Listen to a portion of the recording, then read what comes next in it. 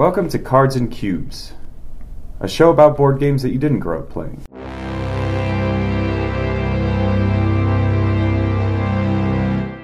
Today is October 27, 2019.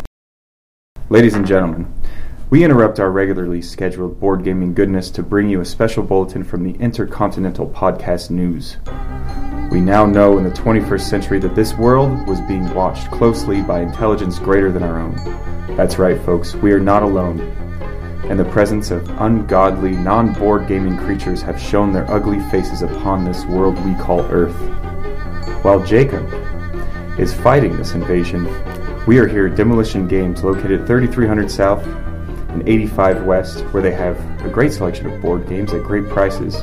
We have chosen to do the much braver thing and bring to you episode 8 of the Cards and Cubes Halloween Special. On today's episode, we will talk about some spooky games played, our opinions on Abomination, the Heir to Frankenstein. We will pitch a horror movie based on a non-horror board game. We will give to you our top 3 favorite horror games. And we will end the show with Christo's Haunted House of Crowdfunding Wonders. We are your ghost hosts with the most. I am Brandon. I'm Christo. I'm Justine. I'm Matt. All right. Welcome to our Halloween special, which I like to think is the only board gaming podcast with a Halloween special. Probably, yeah. Actually, I didn't think about that. I always look forward to specials of any kind, but all the board game podcasts that I listen to, of course I don't listen to the 374 that are listed on BGG, but none of them have Halloween specials, so welcome to the first. Yeah. They're all doing Essen. Oh yeah, that's happening now. Oh yeah, that is true. That's their Halloween special. Yes, the very last day today. Yeah. Yeah. Dorks. Actually, we can talk about it next time, I think. Sure. Oh yeah, we'll talk about it. Yeah. Yeah, we'll cover. We'll get there. But yeah, Halloween, yeah. Have you guys done any Halloween things lately? No, besides board games? I love to do Halloween stuff. It's my favorite holiday of the year, but we've been moving, so we haven't had any chance to do anything fun. Yeah. Yeah. We've been busy. We've been doing lots of things, but yeah. I've done a lot. Haunted houses, yeah. Decorating your house. Yep, decorating. Went to Portland, which just felt Halloween-y in Portland. Mm-hmm. You know. Risto and I last night went to Haunted Hollow, a local Halloween attraction, which is pretty cool. We went to Nightmare on 13th as well. We did, yeah, on my wedding night. 2 weeks ago. 2 weeks ago, yeah. Super jealous. What's your daughter going to be for Halloween? She's going to be Audrey 2 from Little Shop of Horrors. Aww. I'm going to be Seymour, and Lindsay's going to be Audrey. Yeah. Oh, that's so cute. We just have a green hoodie that we're going to make into a mouth, the hood part, and put vines on her. Yeah. It's going to be cool. Oh my gosh, that sounds We're so going to go adorable. trick-or-treating, which pretty much means we're getting candy, and she's eating 2 pieces. Yeah. Anyway, this show is about board games, so we'll go ahead and talk about some games that we've played. So I got to play First Class this week because Justine liked it a lot and bought it. So the main comparison is to Russian Railroads. It's by the same designer. And I think First Class is 5% worse than Russian Railroads, but in a way that I never want to play it again. I would just always want to play Russian Railroads. Gaia Project is worse than Terra Mystica, but I'd want to play it 3 times for every 7 to Terra Mystica, but I just don't see what First Class brings to the table that Russian Railroads doesn't already have. All of the modules are just things that are already well incorporated into Russian Railroads, the 2X's and stuff. You just have a few different tracks you're trying to move. But what's different, instead of there being set worker placement spaces that are going to come and you plan for, you just top deck it, and the things you might want might not come out. It's just unnecessary variance compared to Russian Railroads. So you don't top deck it though, it's card drafting. What cards are we drafting? From the top of the deck, arranged into rows, and the rows disappear once they're a certain amount depleted. So if the cards you want are arranged unfavorably, the row disappears. through no fault of your own because the person to your right is accidentally playing a bunch of defense against you. Right. But replayability is what it has against Yeah. Russian Railroads, I would say. Not just the modules, but the way cards come out and the way you're going to plan according to the cards coming I didn't out. get screwed this time. Maybe I will next time.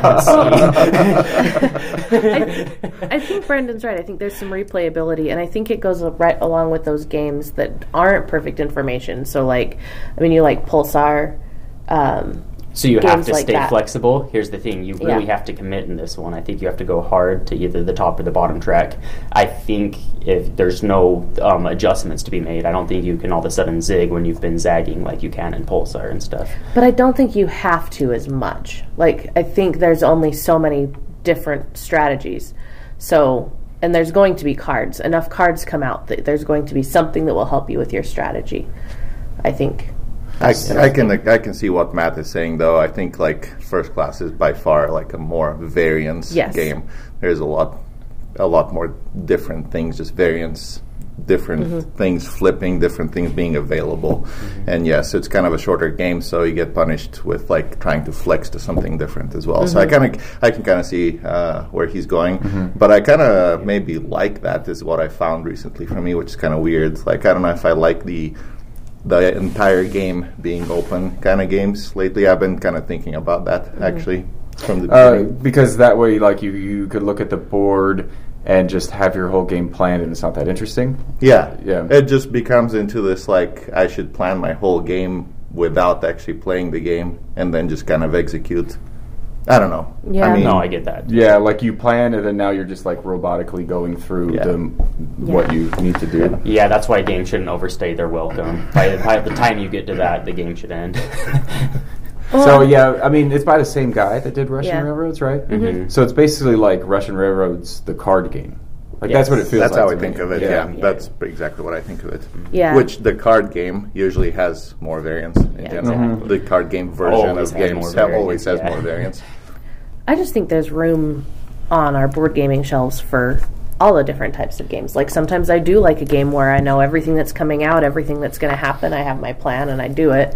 And sometimes I like games where you have to stay flexible, and it depends on what you're in the mood for. Sure. Okay, so I was going to talk about Catacombs, the exit game. Careful. Spoilers. I'm going to avoid spoilers as much as possible, which is, I'm just going to say a few things about it. First of all, it is really difficult. I think on the back there's 4 circles. 4.5. 4.5. It is, yeah. And they mean 4.5. It's very difficult. It's really neat.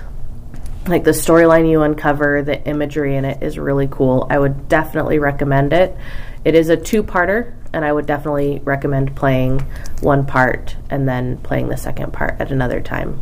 Both times. Too. Yeah, for sure. I would agree with that. It's long, and by Yeah. the time you get to the end, You kind of feel like wiped out. Yeah. Yeah, I wish that we would have stopped and played the Yeah. second one just so I come with like a fresh mind. Yeah. I feel like maybe it wouldn't have been as difficult, possibly. Because by the time you get to that very last piece, you're just like, I'm tired and I can't think this through. Especially on a board game night where you're like, I'm playing an exit game for almost 3 hours. I want to play something else. Yeah, exactly. Yeah.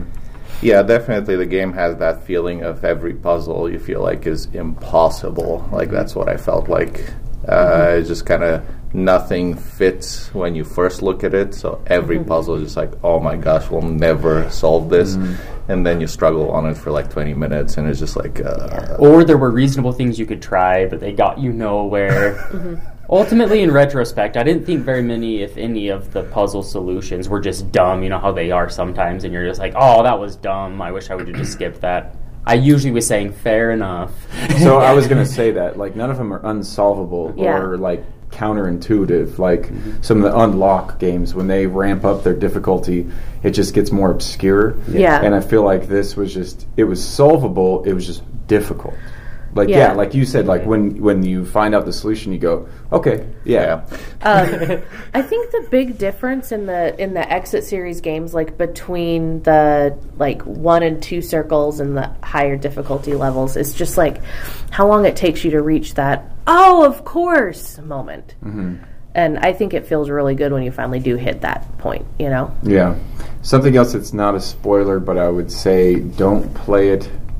Probably don't play it at a board game store where there's a lot of light. Yeah. You'll open up the box and you'll see it comes with a candle. You are lighting that candle and doing things with it.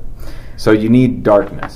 So if we were lucky enough to be able to shut off the lights in the back of the board gaming store that we were game at, so it worked out fine. If you have that opportunity, that's cool, but just know that that's coming. Mm-hmm. Yeah, and don't leave it in a hot car. I think one of the copies we bought because the wax got ruined. Melt. Yeah, the wax that'd be on the candle melted. Yeah.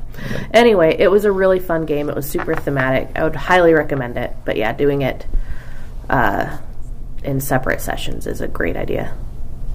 I played Letter Jam. No one has played it yet from any of you, right? No, it's on my shelf. I own it. You own it. Wow. Yeah. That much anticipation. No, it's actually kind of a game that surprised me. I like word games, but I looked at it and I'm always kind of skeptical of kind of party-oriented games, just because, I don't know, not many of them are that good and they're kind of hit and miss and they're usually kind of simple, so they either kind of work or not. And I'm always kind of I don't know. I read the rules and I was actually, I was actually thinking, wow, this sounds pretty cool.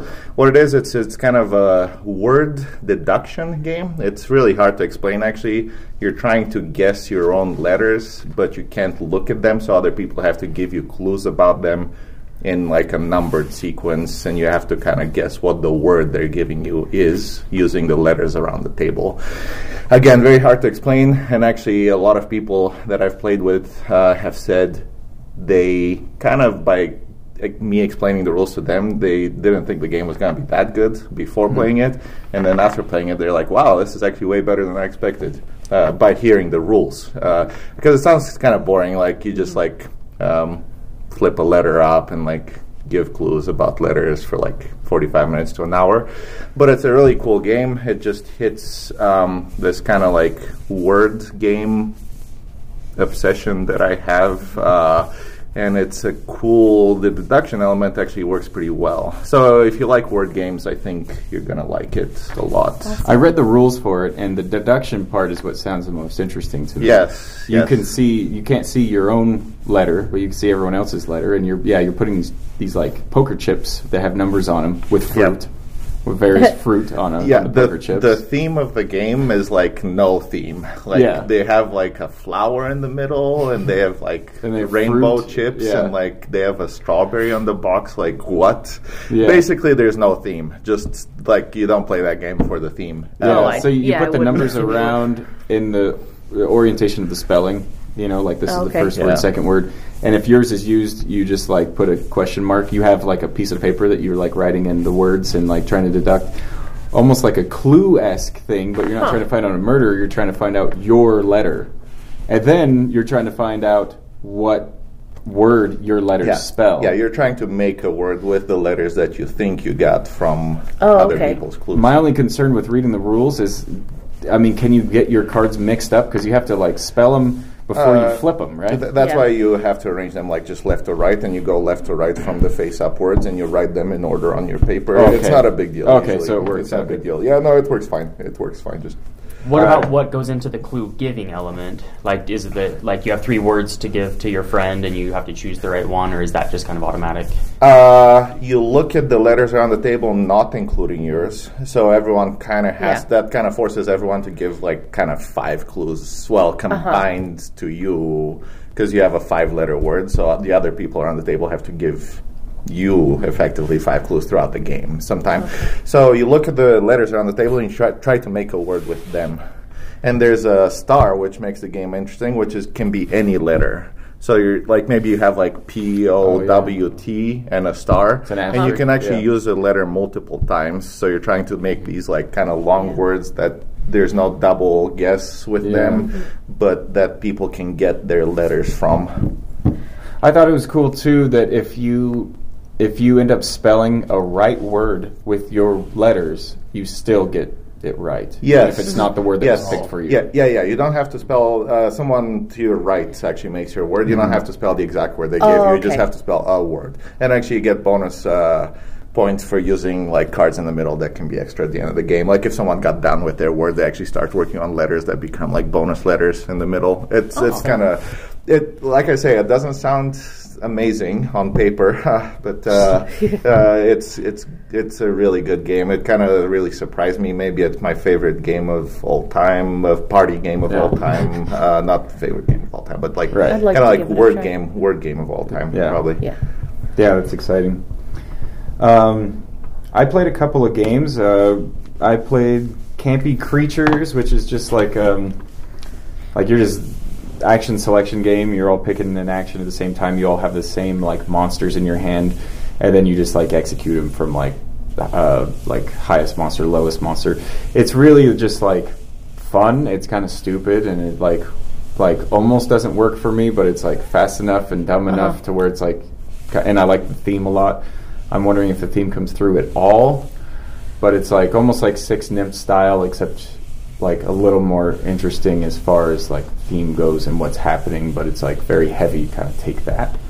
So these are kind of games that I've been playing like around the Halloween season to try to, fit in the love of horror and the love of board games, which I'll get to in a little bit because sometimes it doesn't work out. Also played Dead Man's Cabal, which we all played it. Yeah. Theme is cool. You're like necromancers that aren't popular because maybe you're like stink like dead bodies. But you're trying to throw a party, but you have no friends, so you're all like in a friendly competition to raise the dead for your party. It's really like an abstract game is what I felt like. Yeah, it's very abstract. You're like pulling skulls out of a bag and then pushing them on this thing, and then that's going to push out a skull to give to you, and then you will use a skull, and whatever color skull you use is what action you're using, but really it's like set collection. It's like resource management, I would say, is mixed in there. Card drafting. It's kind of a mashup, actually. The recipe fulfillment, if you think about that, where you actually like score points. That's all about collecting the right colors. Then it's my issue with it is that it is very much like an abstract game without perfect information, with randomness. And with like abstract game being more than two, you always run into that problem of just like things happening where you just can't control it all or can't block. It's fun enough to where I would play it a couple more times, but it really was kind of disappointing to me personally. I think the theme in that game comes solely through the art. Yeah, for sure, and the components. Like, you could be doing just about anything. There's bones and skulls as components. The cards are cool. They have like dead celebrities and famous people on them. I don't know if I like the scoring so much because it's an area majority thing happening, and if you don't get on that, you're just not scoring. I mean, if you don't get on any of that, you're only scoring, I guess, cards, but that's not going to be enough. Yeah. What did you think about it? It's kind of a difficult game to talk about for me because it's got the right ingredients. They're just kind of like not mixed very well in a way. I don't know. Spoiler, it might be kind of like Abomination, actually. I don't know.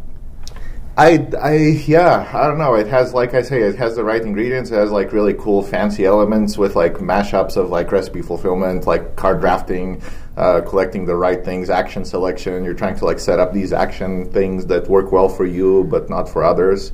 Because everyone kind of follows your action. Actually, it's kind of like a sci-fi game, like Race for the Galaxy or something, or Puerto Rico or something. I don't know. The art kind of actually didn't work for me so much. The art is okay. I wasn't overly excited. The cards actually are kind of monochrome. They don't really have too many colors, I think. Yeah. Which I looks like more like a sketch. Almost. Yeah. It was almost like sketches, which is fine. I guess that's just the art style that they're going for. It was just, I feel like the cards style didn't match the board style. And that was kind of weird. I don't know. It's a fine game. I didn't dislike it, but I just didn't like it so much. That's how I feel too. Like, it was just okay. Maybe a little boring. Maybe a little not very interesting. And I think maybe if it was shorter, it would be a little bit better. I'm trying to see what it clocked in as on my phone here, on my log. Let's see, it's like an hour. I guess that's not that long. Well, one of the games took an hour and a half. I think if it takes more than an hour, it's just like not worth playing. I feel like it has kind of luck in too many places, maybe, for what it's trying to do. It's trying to be like a cool, clever game with interlocking mechanisms, but like the luck is just kind of like, well, whatever, you know. Yeah. I just kind of deal with whatever I get, and I kind of like those games that have a lot of luck to be maybe simpler, shorter, and not as serious, not as pretending to be so serious. Yeah. Actually. Yeah. So, did you like it, Matt? I didn't get a chance. Oh, you didn't play it. Okay. I liked it okay. But yeah, I mean, it's all the same things. Normally, I really like games that have, like, the different mini-games that you're playing. Yeah. I don't know, none of the mini-games really grabbed me. They weren't that interesting. And they're all, like... games are not interesting. They're all central towards, like, for some reason. In-game scoring. Yeah. It's actually the reverse of what you're talking about with Letter Jam for me. Is when I read the rules, I go, oh, this sounds actually really cool. But then in practice, it's like, it's not that cool. So, like, on paper, it sounds good. But... so that was games that we've played. Yeah. So up next we will get into Abomination Heir to Frankenstein.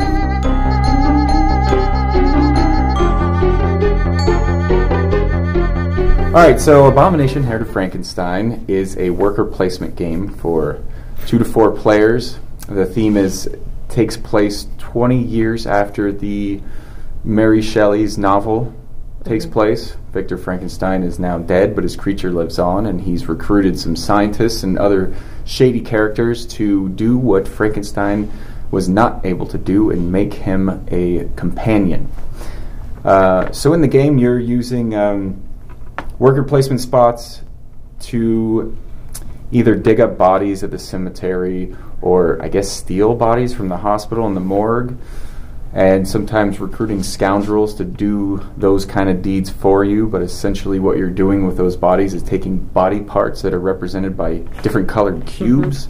It's like muscle. Is it muscle? Organs. Muscle, organs, blood, bones. Yeah. And they're going on a board which will like decompose from round to round, but you can get like ice blocks to like make them last a bit longer. And it's basically recipe fulfillment, and you have a card that tells you how you can make a head, how you can make an arm, a leg, a torso. Start one of those using like bones and organs and muscle. And then on the flip side of it, you can flip over something that you've already created to complete a body part using blood. That's when you use blood and muscle and stuff. And then you shock it alive by throwing a switch and throwing dice and trying to make them alive. And the game ends when either, what's his name? The Captain Walton, I think. Walton. Yeah, that's right. Reaches 12 rounds, or somebody has completed a body by making every single body part alive. So that's the game in a nutshell. Let's talk about expectations for this game, because my expectations were actually really high. I'd been waiting for this game for a long time. I've been looking for a serious horror game that was also Euro, so like took itself seriously. We don't have a lot of games like that. Like we were making when I was making my top 3 favorite horror games, it was really hard for me to do, even though that's like my favorite genre. Because for whatever reason, I had the same thing. Yeah, luck infused.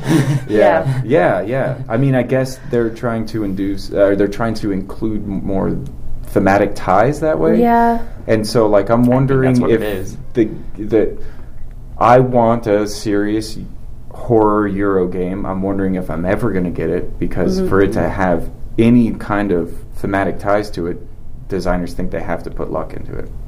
Yeah. But my expectations were really high because this seemed like the game. And then I found out that there's dice rolling. I was a little worried about it, but then there was talks of mitigation against the dice.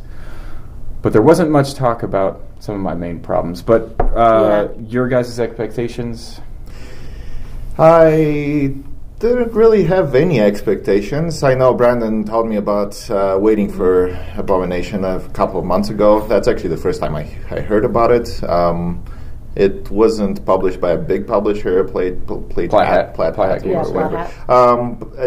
I mean, they're kind of not unknown, I guess. It's not like a completely new publisher, but it's not. I just kind of didn't really know what to expect at all. Brandon was saying it's like a Euro game, so I was like, wow, that's actually really fascinating, like a horror Euro game. Like, I wonder if it's actually going to happen.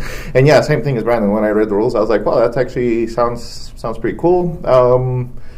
I looked at some images as well. I was like, wow, this actually does look like a Euro game. So I was kind of expecting kind of like a serious Euro game going in, pretty thinky, kind of lots of interlocking things, resource management, that kind of stuff.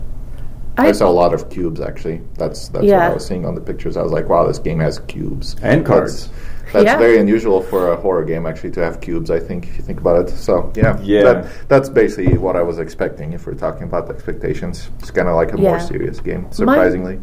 My expectations are about the same. I think I heard about it first as we were looking at the Gen Con releases, because it was on that list. And kind of the same idea. I was really excited for a game that would be a horror game that kind of fit into that worker placement Euro-y mode that wasn't just luck. I thought it was going to be like Eldritch Horror or some game with like blood in the title. I view these games with much skepticism, like we already talked about. They're usually very luck infused, no matter what they advertise themselves as. I was like, I'll believe it when I see it. So now we can talk about our actual opinions about it, because I think you actually nailed it as far as expectations go. Because Christo and I were talking about it yesterday after we played, and I was like, who does this appeal to? Yeah. Because the game does have luck, and you know what? The dice don't bother me, because you can mitigate the dice. And there's actually a couple of variants to where you could use Leyden jars to turn over, charge Leyden jars to re-roll dice. Mm-hmm. That's all fine. What bothers me is the randomness of the cards. Yeah. Yes. It has like a lot of randomness with the cards, and it could really... And they infuse the storyline in it, which I didn't realize until I read the rules, where there's story aspects. So there's events that happen every round. So you read an event, and it will charge Leyden jars. He'll make executions happen where you have really fresh, nice bodies to choose from, but only 2 are coming out in a 4-player game, so it's a rush to those bodies. And also there's events that could trigger on locations, which is funny. When we played with Jonathan, he found every single location trigger. It was amazing. And those could really make you cuss out loud, because of you go to a thing, you have a plan to take some things, and then it's like, no, you don't. This is what happens to you instead. And basically, Jonathan was like, "Oh, that's great. Basically, it has a skip your turn mechanic. Yeah. What year are we in?" Yeah, exactly. Yeah. Worker placement game. No, that's actually one thing that the game does not do very well, I feel like, is luck. When I hear of a Euro game and it has worker placement, it's kind of weird that basically every space kind of does a different thing every time, if you think about it, actually. Yeah. If you go to, there's a place where you can get bodies. You get different bodies every time, and you actually don't know what you're getting, which is hilarious. You just flip 3 cards off the top of the deck. Cemetery, the cemetery, and you might get what you're looking for, or you might get something that's completely useless. So it does have that element that Brandon was talking about, where you might go to a space and actually end up with not what you were looking for. There are some worker placement spaces which don't change, but my problem with those is they're not very exciting in a way. They're just kind of well, you go up 2 on this track, yay. Yeah. And it's a very slow build-up game. If I do it 4 more times, I'll get to 7, and I'll unlock my next worker. Yeah. That was my first 3 rounds. If you do it 4 times over 5 rounds, you will get to what you were looking for, very, very, very slowly. And the exciting things are on cards, and the cards change drastically from one turn to the next. You might get a card flip from the person before you, which is exactly what you're looking for, or it might be your turn, and there's cards that are not good for you. And the cards are actually the more interesting things in the game for me, which are quite random. And actually, I don't know, I kind of question the design. There's the hospital space, and there's a morgue or whatever, where again you can get bodies with materials. you can see the top card, but you can't see the next card. And usually you're getting like 2 cards. I'm like, why not just spread out the 4 cards or like the 3 next cards or something? They and want like them to let be you like know, loot crates, like the coffins. Let you know what you're getting. It's kind of like super awkward. Like there's space on the board. There's like, it's just like weird. Like, well, just put the top card on top and you don't know what you're getting afterwards. And then the game has like, well, you need to get these like very specific numbers of things to make body parts, and like if you don't get this specific number with this specific freshness and this specific time, you get kind of like a point penalty. And like, whose fault was that? Was it actually mine because I didn't plan well, or was it like the 3 cards that randomly flipped in my face? I don't know. It's just like there's like it's kind of disconnected in a way. To Brandon's point, I'm not sure who this game is going for. I think that the Euro people will think it's too random. I think the story people that like stories and thematic games are going to think it's too Euro, actually. Like too much cube pushing, too much calculation. And the story's like not that great. Like I'm not even interested in the stories except for like, let me hear the story so I can assess the situation. Like, is it best to follow this person or stay away? Like, that's the only reason why I want to hear the stories. I'm not saying that they're not written well. They're just kind of boring. Well, and you kind of never know because it feels like they tried to implement the crossroads mechanic from Dead of Winter. Do you remember? Is the same publisher. Yeah, it's the same publisher. But it feels like they tried to implement that. But in the crossroads mechanic, like if I remember right, I haven't played Dead of Winter in forever, but there's like a wall of text on that card that you read. Yep. And so you're given a ton of information on like, what do you have to make this decision, and you're given a whole bunch of information. In this, it's like, you meet the captain. Do you follow him or do you threaten his wife? And it's like, I don't know. Like, I don't have any information. I don't know. If the captain's going to help me out or if he's not. I don't know anything. Yes, the cards kind of don't warn you. And actually, Jonathan's event yesterday was like, you meet a woman, do you follow her? Or do you, like, she's asking for help, do you help her or not? Yeah, and if you help her, you get mugged. So it's like, I don't know. I was like, okay, that's fun thematically, but like, is this a Euro game or is this like some kind of a choose your own adventure weirdness with? It's supposed to be very precise short-term tactics recipe fulfillment where you're top decking cards, which is all this is unfortunate because the aging of the different body parts was really cool. Blood goes bad before organs and stuff, and organs can be used in different parts. The mad scientist element where you're rolling dice and sending electricity through the body, and it's either going to fry it or enliven it is awesome. Yeah, it works, right? Variants. I think this game is thematic as heck. Like, I can see the theme like suffused throughout this game. I get it. Yeah. But I think this is the perfect game that illustrates that Euro gaming dilemma of, do I want theme or do I want, gameplay? Yeah, maybe you can't have both. I disagree. You just have to have control. But I was going to say, we've been kind of trashing the game, but I think one thing that it does very well is theme, art, graphic design. Yeah. Like, the art is really good. The bodies look very, like, gruesome. Oh, yeah, it's graphic. The body parts are really cool.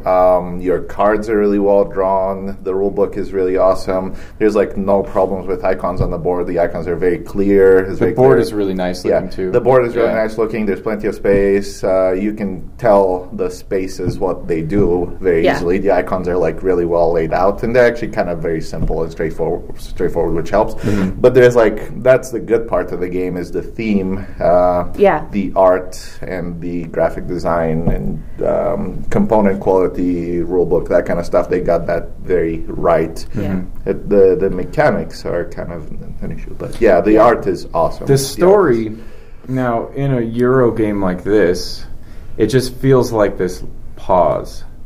Like you're thinking, you're doing things, and then all of a sudden you have to pause, and it takes me out of the mechanics of the game, like where I'm like trying to think and strategize, and then now all of a sudden there's like a story thrown into place, and it just feels like we're like pausing for like no reason. Like I'm not feeling like even though the game does have theme woven into it, I'm still playing a game. I'm still very aware that I'm playing a game, and then now I'm like thrown into a story element where I'm like have to like wait. Like it's like the player's turn just got longer. Yeah. Yeah. Yes. No, I think you're supposed to get into it and enjoy it. Like, I can actually think of Above and Below and Near and Far and Dead of Winter, where the stories actually kind of worked for some reason. Yeah. And I'm kind of wondering, like, why doesn't it work in Frankenstein? Maybe, like you say, it's not written in a way that fits with the game or something. Like, it's... Maybe you're expecting more like a Euro story or something, or I don't know, like some kind of a Euro choice of like converting resources or something like that. That's more clear. Like it just kind of thematically doesn't fit or something. It's weird though because protagonist who cares about the monster. Yeah, it's weird. It's weird that the protagonist, like I kind of don't care. Maybe that's just a problem with me, but it's weird that it works very well. I really like the stories in Near and Far and Above and Below and Dead of Winter, and those things like do make you pause the game and read the weird story, and there's a decision, but they work there for some reason. I don't know why they don't work in this game. It's just strange. It's I think the big thing, like the big difference between like, I keep going back to Dead of Winter because it just fits for me for some reason. Like I can compare them. Like the reason the storyline in Dead of Winter works is everything in Dead of Winter is random. Like. You roll dice to decide if you get bit. You roll dice to decide if that bite spreads. You roll dice to decide if you can actually get from one place to the other. You draw cards off the top once you get to that place, and you might get what you need and you might not. So, like, when a card comes up and it says, oh, this guy shows up, do you let him in or do you not? And then, like, oh, we're eating this guy because we're starving. I don't know. Like, it just kind of works because it's just random, and it's kind of like a storyline that you put together as, like, your group. It's co-op, It's too. co-op, yeah.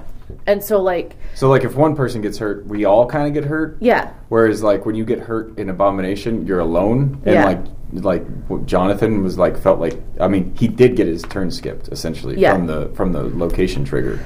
Yeah. The funny thing is he did win the game, but I mean that's still, just all of our mistakes put together. Mm-hmm. So, but I mean, like if you get your turn skipped, it feels bad. Yeah. Mm-hmm. But like so in Dead of Winter, you have the characters that you're playing, right? You have your little crew that you put together, but really the people that are making the decisions are the people you're playing, you're making the decisions. So the storyline you put together is something that's like built over time. Whereas the storyline just kind of doesn't mesh together. Yeah, I feel like. Yeah, I don't know. The story's random too, in it. Yeah, it's just like. Actually, I think it's because it's kind of a competitive game, and if you care about the competition, then you're just kind of like, it's just like frustration from like the unknown of what you might get out of this or not. Right. To your point, Justine, that Dead of Winter is co-op, but we were actually talking about yesterday, what if Abomination was actually a co-op game where like there was a one body in the middle and all of us were trying to like reanimate it, and it'd be more like kind of like a thematic like Arkham Horror kind of an experience, which actually might work better for like the game altogether. I think it's a pretty interesting idea too.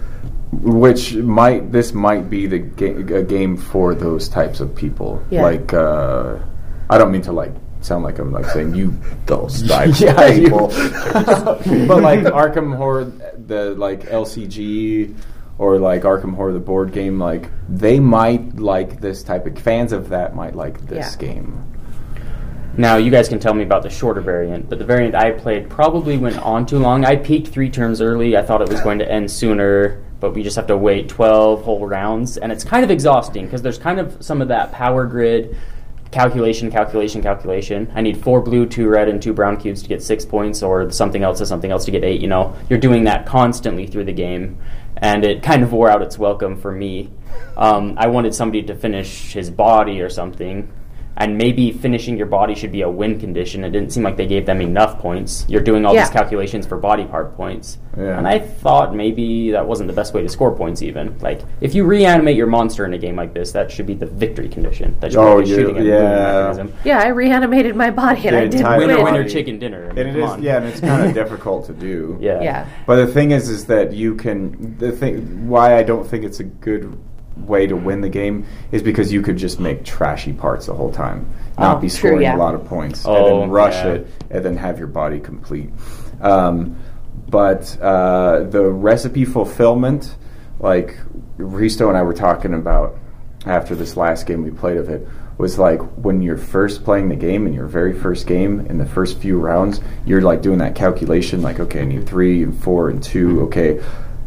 But who cares, because you don't know if you're going to get that. You can't go to a spot and get all those things. Yeah. You don't know what cards they like, okay, there's a card right on top of that deck where it has some of my stuff, so I'll get that, and then somebody goes there and it changes, and now I have to pay you to bump, and then I pull. It's so random. So like what we were saying is like we don't care. We just get a bunch of parts and then figure it out later. And that's kind of like strategy. What can I do with the parts I have? Exactly. Into you just like get any parts that you can. And then at the end of the round, there's a lab phase, and that's when you build monster parts, and you just kind of like go, okay, I'll build this, and I'll build this. Yeah, that's by the mid game. In the beginning of the game, you don't have brain enough. You're not smart enough to make anything but arms, since you need those. And for a little bit, you have just arms and legs. And so for the first probably 6 turns, you don't have the luxury of make what I can. It's either yeah, you're right. That's true. We should mention there's dials. There's 3 dials on your personal board, which is expertise, which is like brains, and then there's reputation and humanity. And I like that aspect of it too, where you're pushing these dials up, and it's kind of like almost engine building, kind of. You're just getting stuff, almost like Tableau building. But you're just like getting stuff when you push it far enough. You get like humanity gets up, and you get to push reputation, and then if you push reputation, you get like more workers and so forth. And you earn the right to get certain body parts, as Matt said, and other parts of the board work better for you when you get like reputation up. I want to talk about those dials. For me, they're just like not interesting enough, unfortunately. I was actually thinking, like, how do other games make them more interesting? I feel like the dials are more like, I need to reach 7 to be able to do this. Other games, I think you start doing like different things or more powerful things the higher you go up on dials. True. Or like the dials are linked to something. And this game is just kind of like a hurdle. You just need to like get to this thing so you can continue with your game. Like it's just kind of like that's... They're interesting, yes. One of them is linked to the other, and the third one is by itself, and it just kind of prevents you from building body parts. Right. So you're just kind of like, well, I got to fix that by just getting to number X so I can just continue my game, which I wanted to from the beginning. And so you spend 5 rounds doing that, which is not like super exciting design. No, I feel like it should have been, like the dials should have been more interesting somehow. They should have let you like do something cooler on the board, or like maybe the card needed to have different options depending on like how high you're on a dial, so you can do something cooler with cards you pick up or something. I don't know. I mean, with something different. Right. Like the dials are just like, you need to get to X so you can build Y. I don't know. Just not complex enough, not interesting enough. They have in-game points too on them, which Hristo basically won our first game because the dials were pushed up all the way, and he didn't have. And Justine completed her entire creature. Yeah. And Hristo like won by a lot. Yeah. Just from dials. To Matt's point, though, I want to talk about the variants. The variants are okay. Actually, we had a pretty rushy game yesterday with Brandon. We played with kind of a weird variant where like we were using the rerolls. We kind of Frankensteined the variants. We were using the rerolls from the variant, but we played the full 12 rounds, or at least we went for playing the full 12 rounds. The game actually ended up being like 8 rounds or something. Oh, wow. I think. It was 8 rounds, 2 hours. I should say our first game, just playing just box game, like base game, was 3 hours. Yeah. So anyway, we kind of rushed it with Jonathan, and Brandon didn't rush it, and we actually were pretty far ahead from Brandon. I don't know if that's why, but I feel like if someone does rush the body, it's actually like a decent idea to win the game, but you can't just do that. You have to push the dials up a little bit. So it's a valid strategy, but I mean, like, it's such a slow development. Speaking of which, the game is like too long as well, I think, for what it is. It's like 2 hours and a half, 3 hours-ish. But the variants like don't really address the things that I care about the most. They address some things, but they fix like 10% of the game. You know, they fix the dice rolling or whatever. And like, I don't care if the game's like 4 rounds shorter. It's not that big of a deal to me. The 4 rounds shortening of the game. That's basically what they do. Is like 4 rounds shorter. You just like skip 4 rounds. You skip rounds, but what we didn't play with, which I wish we would have played with, was the executions don't happen from events. They happen on the rounds that you skip. So they just automatically happen. You know when they're happening. And because we didn't have one single execution in our last game we played. That's another variance. And in the first game we played, we had 2 executions, but I stopped one because of a card. Yeah. But anyway, the variants are fine. They improved the game, I think. Although I wouldn't really skip the 4 rounds. It's kind of a weird, but they don't really address the other things we talked about. Like, they don't make the cards not random, you know. They don't make the dials interesting. So, like, a variant can only go so far, I think. The humanity cards that come out, there's these cards that come out that will give you humanity, but you take them as a worker placement, and you wait for something to happen. Either another player to do something or an event to happen to be able to play them. And that's actually both cards. Some of the other cards, the reputation cards, you could just play and get stuff, which is fine, but the other cards, like having to wait for something to maybe happen is really bad. I've actually had that two games now, and it like one game was like the creature visiting me. The card would happen if the creature visited me. The other one was if someone had like 2 research cards, and they never happened the entire game. So I kind of like when I see those cards, I just kind of like I kind of ignored them. In our last game, I was like, this is never going to happen, so I will just not get this card, which is like really bad because like you have no control. Like what's like anyway. So the creature visited you. So I've only played this game once. To get the creature to visit you, you have to trigger an event at the thing, and then you have to hope that it's the creature and not Captain Walton that's visiting. Or some random other person. Or some random other person. Or the first player has to choose you as a target. Which they never do. They always choose themselves. There's a card which is like when the creature visits you, you get 2 humanity or something. Whatever. You ignored the encounter and you have 2 humanity. We ignored the humanity deck the entire game last time. Nobody got any humanity. Or a trigger. You have to find the trigger like Jonathan did like 5 times yesterday. So, speaking of the triggers and the cards and things, did we ever figure out how, like, because sometimes the triggers are like the last person to play a humanity card. That's another thing, Like, you have to remember what you do. Some of them are like what you're doing at the particular location, but yes, a lot of them are like, did you play this card? And you bottom deck all the cards you play. It's not like you have them in front of you, like you played them. Or did you go to this location in the previous round? That's another. Which, like, I don't always remember exactly what I do or what card I play or what location I go to. So I thought that was just like the weirdest thing. Actually, it's kind of an innovation. Actually, no one has done this before. I was like, wow, that's very interesting. I kind of don't want to trash it because it's very interesting. The thing is, like, sometimes you kind of have to remember what you do in that round to like know how to deal with the event next round. It's like, did you go here? Like, I don't know. Hopefully, I remember where I went. Maybe that's an issue with us. Is like, you know, Eurogamers is for us, I mean, I don't know, for me, like, I wasn't thinking about, I'm going to the morgue, I'm going to the cemetery. I was thinking, like, I'm going to get 3 face down cards. I'm going to get this set of organs. And so to me, like, when they're like, did you go to the cemetery last round? I'm like, I don't remember.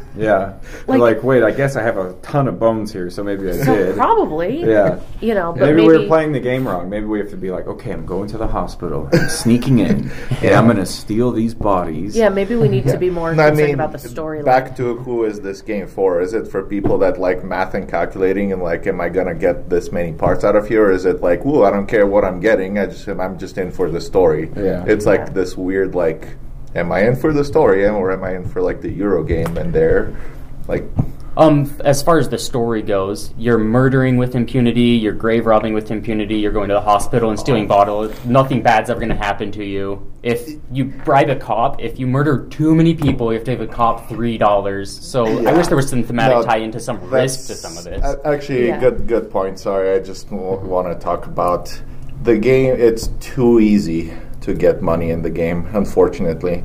They've made a bumping mechanic where you have to pay like $1, and I was like, wow, getting $1 is probably like really difficult because you have to like really plan and like bump people, and there's a location where basically like you go there and get $12, and like you kind of don't worry have to worry about money for the rest of the game. And to Matt's point, I mean, the murdering thing, the bad thing is the humanity, because that actually costs you points. The $3 is an absolute joke. Like you just like I say, one time you go somewhere, you get $12, and like you kind of don't have to like worry about money for the rest of the game, which is just like really like just unbalanced in my opinion. Like it's just bad. Like it should be more difficult to get money if money is going to be important in the game, and you shouldn't just allow people I don't know, there's like well, also the cops, like you get a badge on your character if you go and kill people. They're on to you. You get 2, you just can't murder anybody anymore. You could pay 3 and clear them, or you just keep them on there the entire game and just not murder. You murdered twice. You lost 6 humanity. Do you even want to murder again? Because at the end of the game, those badges don't do a thing to you. So you've murdered and gotten like 8 body parts of each type, just about. That are super fresh. And like, so like who cares about clearing them? And actually, I've never paid $3 to clear my thing. I murder twice a game at most, and I move on. Murder twice a game, buy some ice, and you're good. You're golden, man. Some spaces, I think, are just also kind of bad. To Brandon's point, maybe they're there to like for fail safes. Like there's a place where you can get 4 money with your like scientist, which is super valuable. That's usually used like once per game, if that. If the other spots are taken and the bumping thing is you full. Desperately need 4 money, and there's like no other way, which is very rare. So like the murder spot, actually, I think no one went there at all the entire game last night. Like I don't think a single person went there, because you get kind of like this huge kind of point penalty, and you can like pay money, which again is too easy to get, I think, for someone else like the cutthroat to murder for you, which you get like slightly less, but it's definitely worth the not losing 3 humanity part. Okay, so what about the asymmetrical start? On your second play, are you worried that the one who starts higher up on the dials is going to get the end game goals better, like you were the first time? No, I got my reputation started at 3, which seemed like good, but I came in last place. And my special ability, which was if I got kicked out of a certain spot, I get reputation. I never got kicked out of that spot. I was kind of worried that person that starts on 2 humanity might be overpowered or something. I think like kind of doesn't matter. The powers are kind of inconsequential. The rest of the randomness and the crap that happens in the game kind of overwhelms any starting advantage you might have for special powers, for me at least. Like I kind of like don't care. I don't feel like the character like makes or breaks the game for me. It's kind of inconsequential. Much more consequential is like, am I going to get the right parts when I flip that card to finish the part in that round before everything like expires or goes to trash? I was worried when I bought the game, and then you sent a link saying that the designer now has 2 separate variants that's not included in the original rulebook. That always worries me. I'm like, what? Why weren't they included in the rulebook? Because people are playing and having complaints, right? Yes. And although I didn't play an official variant, I played like this, like Christo said, this mismatch of, because I was like, well, I like this aspect and I like this aspect. Let's just use that. That should have just been in the base game. So I want to play both variants, and I kind of want to try to come up with the best variant on my own, which I think might like help the game. I don't think anything would, aside from like a whole redesign, but I still want to try it. But I think this game is on its way to being sold for me. Is there a variant that takes out the encounter deck? Like the events are fine. The events, whatever. But like the encounter deck is the one where it's like random, right? And you might trigger something. I mean, you make the mix at the beginning. You can just choose all events. And then randomize them. Yeah. So they're not just like they make you do like what is it, 6 and 4 or something, or 5 and 5, and then put like an event on top. 6 and 4, and then 2 random encounters on top. Yeah, so you can just choose to do events. But I mean, like, this is crazy. Like, we shouldn't be like fixing the game ourselves. We're not designers, we're consumers. And I don't like house rules personally. I don't like trying to fix a game because then I have to like play test it myself. No, I know, it's crazy. I was actually also thinking like, well, thematically, even it makes sense. Like, you should go to like the register of the recently buried people. So we should make like a decomposition. Like, learn how to read a gravestone. So there's 100 years ago. Yeah, or? I know. Like, he was buried last week. Like, you're not just like running around randomly in the graveyard. Going to the first one you see. So we can make like a decomposition deck where like there's a deck of bones, there's a deck of 4, there's a deck of 3, and you can like choose what mix you want. So that's another idea. And it's thematic. Like, you can ask who was most recently buried or something. And if you go to the hospital, like, again, like, I mean, maybe you're trying to be fast in and out, but you could probably like look in a few different rooms, right? Not just go to the first room. But I mean, but I mean, you should be able to dig through decks. But I mean, this is going to like fixing the game ourselves and like designing our own game almost with the components, and like that shouldn't happen. Like, the game should just have those things to begin with. I know, if we're going into that much work, why not re-theme it and then sell it? Right, exactly. And I'm not trying to be a game board designer. Like, could you see yourself playing this game in April? I think if you were going to keep it, wouldn't you just play it like once or twice in October and then wait a year? I mean, that's basically what I do with horror games. Not because I don't like horror, because I don't like horror games. But around October, I make an exception because I kind of need that fix. You know, I want to, like I said, I want to combine my passions together. So, if it were a good horror game, yes, I would play it throughout the year.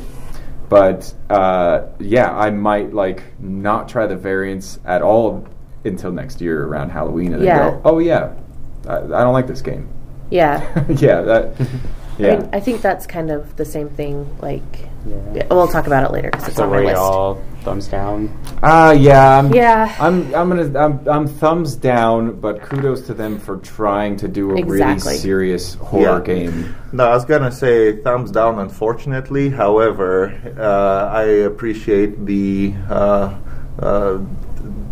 just publishing a game like this with kind of like trying to do a Euro game with like really gory stuff. I mean, like, you were harvesting like animal parts and putting them into like human body parts and reanimating them.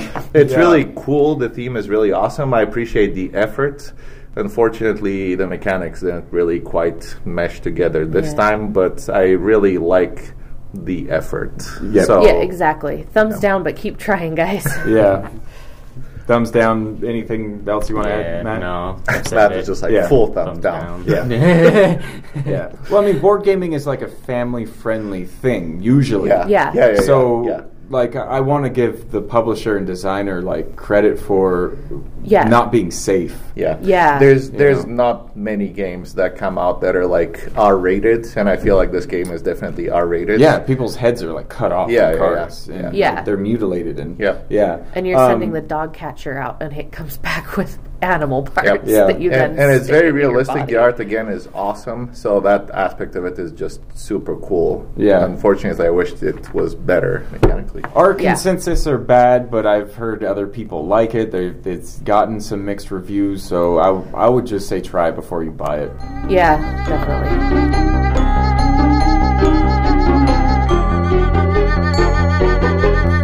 All right, so now we're moving on to a board game pitch. Are we going to pitch it to Jacob, see which one he buys when he comes back? Yeah. Buys what, the movie? Well, it's a movie. He's an executive producer. He's gonna got it.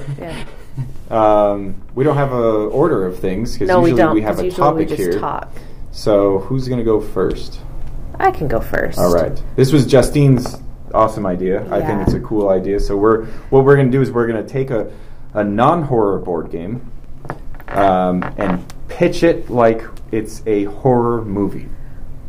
Yes. Right? Did I get it right? Okay. Okay, so I don't know how to do movie pitches. I'm sure Brandon's pitch is going to be better than mine, just because you've done movie pitches before, right? I have, actually. Okay. Yeah. Don't worry, I'm going to be bad at this as well. Okay, so my board game that I picked was Fresco. And now Fresco is an older game, but the idea of it is that you're painting the ceiling of a chapel. And you decide when to wake up, and then that's going to tell the order of when you do things. You can sleep in the game? You can sleep in. I haven't played Fresco yet. Yeah. And actually, you're happier if you sleep in. You're happier if you sleep in, but you get worse paints. That's awesome. There's a happiness satisfaction or something. And there's or something. Yeah, and so you mix red and blue to get different. You're getting different colors. It's a pretty cool game. So my idea for turning it into a horror movie would be having it centered on a main character who is an artist wherever. We can have him be in Renaissance Italy, because I think it would be cool to have a horror movie set, in the Renaissance Italy era. And he is trying to paint the perfect painting, and he wants the perfect hues of color, the perfect colors. And so he keeps trying to mix different paints to get the perfect mix of colors, and he's just not finding it until eventually he starts noticing different people's eye colors have different pigments. Mm-hmm. And so he finds the blue that he wants for the sky in some girl's eye color. So he murders her and takes her eyes and the pigment for her eyes. And he finds out that the red of blood is the perfect color. And I haven't fully fleshed all of this out, obviously. But he starts using human body parts in order to make his pigments and his paint. And so all the way through the movie, you're seeing him paint, and it looks like this beautiful canvas, this beautiful fresco. And, he's the crazy guy. He's very into his work. But the last scene is the cops show up because they finally figured out who it is who's killing all of these people. And it's him sitting in his studio, and the camera pans around to the artwork, and it's just this really gory mismatch of Oh, it doesn't even blood look and good? guts. Yeah. Oh, that's awesome. And it's it would have to be rated R, but he's just completely crazy. So the whole movie you're seeing him paint this beautiful canvas. And we're seeing it from his POV, so it looks all beautiful, but then really he's just crazy. And at the end, that's awesome. it's just that's this actually pretty awesome. awful, nasty, just mishmash of blood, guts, entrails. That'd be that's such a perfect Tales from the Crypt episode. Right? Yeah, that's Isn't awesome. It? That's good. Sweet. All right. Mine's on the board game Rococo. In it, there are 3 different kinds of cards you play. There's the masters, who are old and really good at making dresses. The next step down is the apprentices. They're kind of middle of the road. And then our protagonist, which is the kid cards, they all have an ability. So our protagonist can go to the market twice. He's that card, he can get cloth twice. Anyway, so what's his life like? He goes to the market and gets cloth, comes back, and the journeyman is just all over his ass, go back, the prices are cheaper, get me more. And so his day is just miserable. The journeyman's riding his ass. All he does is go to the market all day to get cloth. Until one day he accidentally goes into the wrong room and he meets the master, and the master is finally nice to him. He's like, oh, hi. And he meets the lady on the front of the thing, and they're so nice, and he starts eating dinner with them. And then so the journeyman doesn't have time to send him to the market all day. All his friends are getting fired and deputized and getting yelled at, which is a thing that happens in the game. And he also learns that there's going to be a fireworks show at the end, because that happens in the game. And he's looking forward to the fireworks show, and he's just wishing he could go to it and wishing he can go to it. And the journeyman's like, no, you'll never go to the fireworks show. Go to the market. Anyway, so eventually the old guy tells him, guess what? I have a surprise for you. You can see the fireworks. And he's so pumped about it. And so he goes to the first floor of the ball that he's been designing the dresses for, right? And it's just people on the front of the cover, and they're maybe dancing or something. But then he goes up to the second level, and now they have masks on. He goes up to the third level, and everyone's naked, because how horror movies always have gratuitous nudity.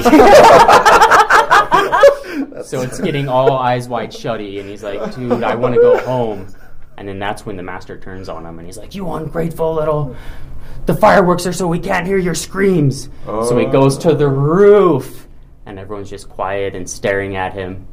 But then the journeyman runs and tackles him and jumps off the roof. And what was all the extra cloth for? He made a glider, and they splash down in the fountain.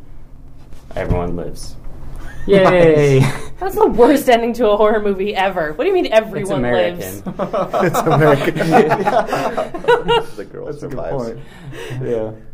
Anyway, my pitch is on Pulsar 2849. Actually, ooh, I like it. I kind of like sci-fi horror. It's not very popular on Halloween, but I was actually going to talk about that with like top games, maybe how I selected. Anyway, I think the idea of capturing energy from pulsars is kind of ridiculous, actually. So what I wanted to focus is more like on there's like the easier ways to make energy, probably, or just like capture the nightmare that is the tech tree. Capture it from the sun or whatever. No. Teleportation and like colonizing distant planets or something. Okay. So anyway, chapter 1. There's like 3 chapters, I guess. Chapter 1, we figured out 3 acts, maybe acts or something. Whatever, like kind of parts. First act, we figured out how to travel through 5-dimensional space. You can think of it as like a line of people. That's like our 3D space. And 5, like in 2 other dimensions, you can kind of like go outside and go to like the front of the line, kind of in a straight line. So it's a little bit faster, but it's not that fast. You still have to like spend 10 years to go to like the nearest star or something, so like it takes a long time, and we haven't quite figured out how to communicate through like this kind of like 5-dimensional space. So there's like a delay. I kind of want to explore like the isolation, the feeling of like isolation. That's actually the stuff I like a lot. So we send out a mission to colonize a planet, which we've previously explored over like 20 years. You know, we've sent some robot and he's come back through 5-dimensional space. And we can't actually make sense of it as we travel through it. It's kind of like noise in our head, so you have to like put people out or put them to sleep or something, because it just kind of like is like 20 years of like noise or something to get to somewhere. So the first ship goes out, and we get word that some people have just disappeared. Like the ship arrives, and there's like out of like 5,000 people or something, there's like 500 people missing, and like no one knows why. So from the ships? Yeah. Okay. They just like arrive, and you get news back that people are just like not there. Huh. So you're just like we just don't know what to make sense of it. You just it's just kind of like I don't know. Who knows what happened? And then like the colony kind of gets started somewhere. We're colonizing a planet or something. That's okay. Act 2. We've colonized several planets. And people have gone missing, and we still can't figure out why, so we just kind of keep sending ships out, and people have gone missing. And then we get like this video back with like a several like decades delay, because there's no communication, and you have to still travel like through 5D space. Of these like weird like shapes that are like just like chaotic, just kind of like destroying people. Or maybe actually I was thinking we stop getting messages from a colony, and you send out the ship, and there's just destruction there, and there's like explosions everywhere, but there's like no people. So the people so you don't know what's happening at all. So that's kind of Act 2 is kind of like that, and Act 3 is like invasion, basically like the so it turns out there's like beings from another dimension or something, which have figured out that we're traveling through like their dimension, so they're like invading kind of our dimension, and we kind of can't really see them or make sense of them very well. So there's these like chaotic like black shapes that just like blast things and like just like take people's like body parts off, and just kind of like you can, and they're the Act 3 is like full on basically Earth invasion. They just like go, or just all colonies like just full on and it turns out they've been just kind of like capturing people and just studying where we're from, that kind of stuff, and they figured out where we're from and how to get to us through like 5D space from their dimension, and they're just like destroying us all, and that's the end of the movie. It's just like this gory, like full-on invasion, people just getting blasted, like destruction of cities. I want it to be kind of like maybe like freaky, like Annihilation. The ending actually is what I like. Just kind of like this, like really crazy, violent, weird, like black shapes that we can't make sense of, chaotically, just like blasting everyone away, and we don't know what they want. These are all awesome. I'd say patent pending. If you make any of these a movie, you gotta get a hold of Cards and Cubes. At Cards and Cubes podcast at gmail.com. Talk to us about some movie contracts. Yeah, really. Yours sounds like H.P. Lovecraft meets like The Leftovers. Or I was thinking Flatlander, like that old book. I don't know what Flatlander is actually. It's like a thin little book, but it's basically about like a bunch of little two-dimensional creatures, and all of a sudden like a sphere shows up. Yeah. No, that's my idea. Yeah. It's basically because we can't understand like these creatures that live in 5D space or whatever, or they're like you just kind of can't make sense of it. They're just like noise. Like that's just like a weird shaped noise, and they like you don't understand even how they're like destroying you. It just kind of, to us, it's like getting squashed like an ant, just like that's really cool. Squashed. I like that. So I did mine more of like a trailer, like a preview. Okay. You find yourself in a hotel cafe where you see aspiring artists, important politicians, and tourists. They look oddly familiar, and they all seem to be floating on some sort of river. The management, dependent on how they run the hotel, by the luck of dice, and the staff lay dead in your hands until you can bring him back to life only by various accomplishments. The guests won't stay unless they get the right assortment of refreshments. Why? Do they like certain colored rooms? What are they up to? What's with this giant trash can next to the employees only door? And why does the waiter on the cover look so smug? Find out in the gruesome psychological horror film brought to you by Mayfair Productions, The Grand Austria Hotel, directed by Simone Luciani and shot by Clemens Franz. Come into theaters during the Viennese modern age. Strudel is people. That's really cool. I liked that idea. I wish I had done mine. I don't know how I would have done mine as a trailer. That's awesome, though.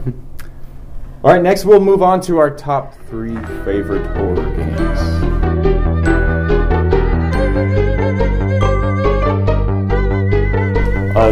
Real quick, I took this as Halloween games. Okay. Some of mine are unambiguously not scary. So I was actually, should we talk about how we selected? Yeah, I kind of want to talk about how we selected. I was going to say this is our top 3 favorite horror games / games that we like to play around the haunted season. Yes. Right? Yes. Yeah. Because, yes. How did I select my games? It was rough. I actually have a whole row on my shelf of horror board games because I am a horror fanatic. Yeah. So I'm constantly searching. So it's basically a whole shelf that almost all of these games could be sold without like a tear in my eye. Yeah. But it's basically like my failures at trying to find a great horror game. So I looked through this shelf and I came up with 3, and I should say I do all like these games very much. They're basically the best on my horror shelf. That's how I came up with mine. And I do only play them around Halloween time. Yeah, the way I selected is actually to my point for my movie pitch or whatever. I like a lot of like sci-fi horror stuff like Nemesis, like Alien, kind of just like Aliens versus Marines kind of a thing, with like really gory things. But I wanted to select kind of like just more Halloween-y games, so I kind of like ignored a lot of things that I might have put on the list because they're kind of more sci-fi slanted, or I even thought about like Stronghold, just like gory kind of stuff, but I kind of threw it away because it's like not Halloween-y enough. I wanted it to be something that like you could enjoy on kind of Halloween, in the season of Halloween that's more like geared towards Halloween in a way. Yeah, I just kind of picked what games I like to play in October that kind of have a little bit of a Halloween flavor. I don't have a lot of like horror games necessarily. I also had a really tough time actually, just in general. Usually what I do is I sort BGG by like horror, or actually a lot of them were like fantasy for some reason. A lot of horror games are really listed as fantasy, and I sort by like rank, and then I sort by like ratings as well, with like over 100 or something. So I just kind of go through a list, and I was looking at it, I was like, wow, there's like not that many games that I really enjoy. Yeah. There are some fun games, but yeah. Did you guys notice that since Lahu or whatever is public domain, there's most of the games that came up via that search were Australia. The first pages, Australia was hilarious. Australia came up. Mountain or something, whatever. The first 3 pages are basically like Masters of Madness, Arkham Horror, and their expansions, and like 1,000 like card packs and stuff, and there's a lot of Cthulhu stuff in the top 50 of horror games, I would say. Which I don't even like consider when I'm thinking about horror. I feel like it's its own subgenre of horror. Even though it is horror, undoubtedly. Yeah, I feel like if you're into it and it works for you, it's definitely horror. It can be scary. It just kind of doesn't work for me. It's too like cheesy and maybe kind of outdated in a way, and it's fine, it's awesome, but not really my thing. I should say too, before we start this list, going back to me being a horror fan, when October comes along, for any regular person, they could just pop on any horror movie and feel festive. Feel like they're being like, oh, I'll watch The Shining or Pet Sematary or something for Halloween. I watch horror movies consistently. Me and my wife host a horror movie night every Tuesday. So if I just watch a horror movie for Halloween, it doesn't feel different. So I have to watch something that takes place in or around Halloween time. Board games are completely different. I'm like not a horror fan when it comes to board games. So I could play any horror board game and feel festive. Yeah. Remember the order. We'll start with Justine. Me. Okay. So my number 3 is Broom Service. It's not a horror game at all. Actually, I thought about that. It qualifies. Witch's Brew as well. So I mean, it's very cutesy. It's very bright, but you are playing witches and you're like flying around to deliver potions and change the weather. It's very like bright and happy for Halloween. But I was also thinking about like the tension that comes with, because the mechanic is you select three cards, right? Four. Okay, sorry. 4 cards, and those are going to be the things that you do. But the tension is if someone ahead of you plays that same card down, you have to do it whether you're ready to or not.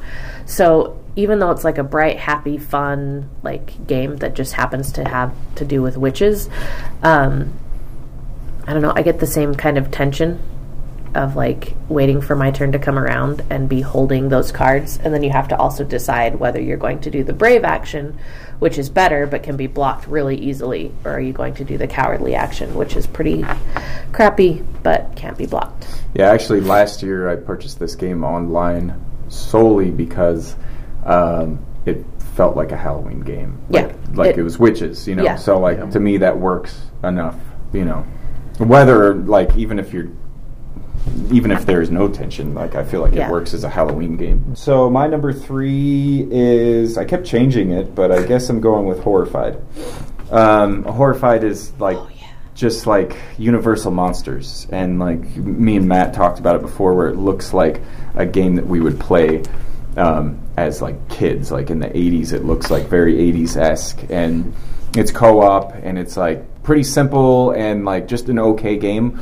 But like for the season, I think it works really well. I had some friends from out of town. 2 of them were like casual gamers. One of them was a non-gamer, and we played. And it was one of those games where we set up and I taught the game and everybody understood. And we kind of like leisurely played as we like caught up. And so like I feel like it's one of those games that could be played like at a Halloween party or whatever. We lost horribly because we weren't really paying attention, but it was still like fun. So yeah, my number 3 is Horrified. Yeah, I forgot about that game. I liked Horrified. It's fun. It's a co-op. It's got some luck, but it's well done. My number 3 is Vast: The Mysterious Manor. 3 with a star because I haven't really played that game a lot, and I feel like it's kind of had a bit of a rough start. I only played it like 3 times actually, I think, so far over the last 3 weeks. It just came out actually a couple of weeks ago, so I haven't really played it, but I feel like it's a pretty good game actually. It does have some kind of issues that I have with it, but considering just kind of horror games in general, it has to be my number 3. It's kind of an asymmetric game. If you know nothing about Vast, it's kind of everyone kind of plays a different game on the same board. There's a hero, evil spider or whatever, and there's like skeletons running around and the warlock running around. Basically, it's like a bunch of people running around in a haunted house, and trying to accomplish their goal, which actually is different for every person. So it's extremely asymmetric, kind of like almost like I was saying, like a maze / arena kind of a game, because you kind of hit each other. It's got a lot of weird rules, and also it's got a lot of rules that are like completely different for every faction you play. So it's a very difficult game to teach. You have to teach 4 different games to 4 different people, unless people have read the rules before. But I think it has potential to be a great game, even with its shortcomings, and I've really enjoyed my plays of it so far with a star. If board games went extinct, and for some reason this was the only one that existed, I would play it. Brandon's skeptical on Vast, I think, but way too much rules, way too many like complications, and like Root does it too, but probably just play Root. I don't want to play Root either. I don't want to play Root or Vast or any of those. It's by the same person as Root. Yeah. Actually, I don't really want to talk about it too much, but unfortunately, I kind of like it less than Root so far. I keep hoping that he'll kind of like update the rules and fix some of the weird things, or maybe an expansion will come out, because unlike Root, where there's kind of a more common set of rules, Vast is kind of like very different for every person who plays. And unfortunately, some people have things that target specific things that the other person can do, and then they have an expansion where the other character or whatever like can be replaced, so those things that you can do to the previous character which got replaced are kind of useless now. So that thing didn't really happen with Root. It didn't really have that problem where like an ability you have is less useful because you're playing with an expansion character. So I feel like maybe it's got some kind of rules and weird kind of issues like that, but it was I had a lot of fun with it nevertheless. I feel like you're one step away from playing a war game, and I'm waiting till I'm 65 to jump into those. With Root it does feel like that, but Vast is a little bit different for me. But it is very conflict heavy, yes, for sure. My number 3 would be Betrayal at House on the Hill. Again, not usually my type of game, but when am I going to play it? Within a week of Halloween, when I have some holiday drinks. And it's kind of fun. I mean, some halfway through the game, somebody goes into another room and learns how to beat the werewolf and comes back. It's a game that knows what it is, whereas like Dead Man's Cabal and Abomination are trying to mix Euros and cube pushers with luck and stuff. Betrayal at House of the Hill doesn't have any of that attempt at all. It's just fun, pure fun the whole way. Doesn't overstay its welcome. It's fun enough to play. First designer game I ever bought because of the theme. Yep. And you like it okay, right? Did you sell it? It's fine. Even though I didn't sell it. I can't. It was like the first game, so there's like some nostalgic thing happening, but I think it's like one of those games that if like you guys were like, hey, come over on Halloween and let's play Betrayal, I would. That would be fun. In that setting, I think I would be fine with it. As like a game on a game, like regular game night, like there's like no game. The game happens to you. The game like makes you do things. You don't do things to the game anyway. But if I asked you to play it on April 3rd, you'd be like, you'd think I was joking until I actually pulled it out and started setting it up. Especially you, actually, because you're like, you want the full Euro, show me everything, and I plan my whole game, and like Betrayal's like, well, you get smacked in the face and you lose 5 whatever, and like, cool. For this list, it works very well, because again, if it's like the week of Halloween and you bust it out, I know what I'm playing, I'm getting into it, right? I'm going to role play a bit, and I'm going to like have fun, and I know that I'm just having fun and not taking it seriously. If you go in with the attitude of having fun and not taking it seriously around Halloween, I think it's awesome. Mm-hmm. Okay, so my number 2, I have gone back and forth and back and forth and back and forth and back and forth. I've actually gone back and forth about 10 times since we started recording. So my number 2, oddly, is Pandemic.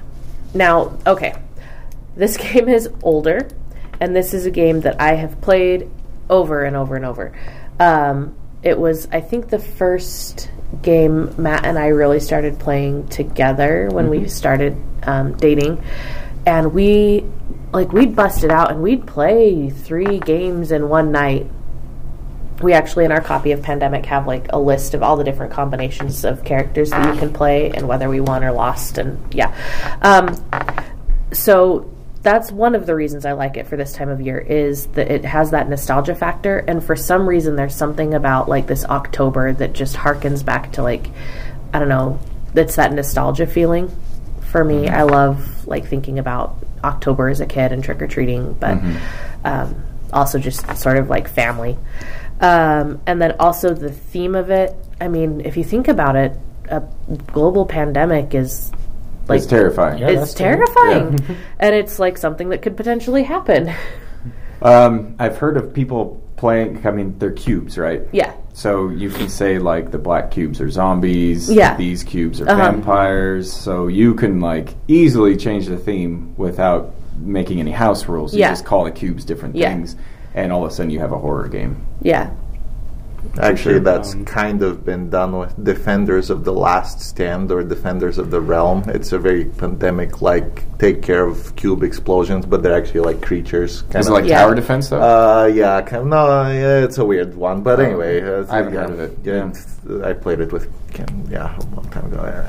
Anyway. Yeah. My number 2 is a dexterity game. It's Flick 'em Up Dead of Winter. Oh, yeah. So it's a co-op game, it's a flicking game, and it's zombies, like in Dead of Winter.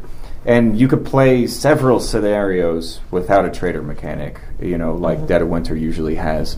But there is some scenarios that throw that in there. I haven't played that yet, but I do really like it, probably better than Flick 'em Up most days, because of the co-op aspect is just fun for me in a flicking game. Like, we're not flicking each other's heads off, we're flicking zombies. And it has a really cool meeple tower where you put the zombies on and you pull this little cardboard thing out. It's a trapdoor, And the zombies will go down this like dice tower-esque thing, and if they knock over your character, you're bit.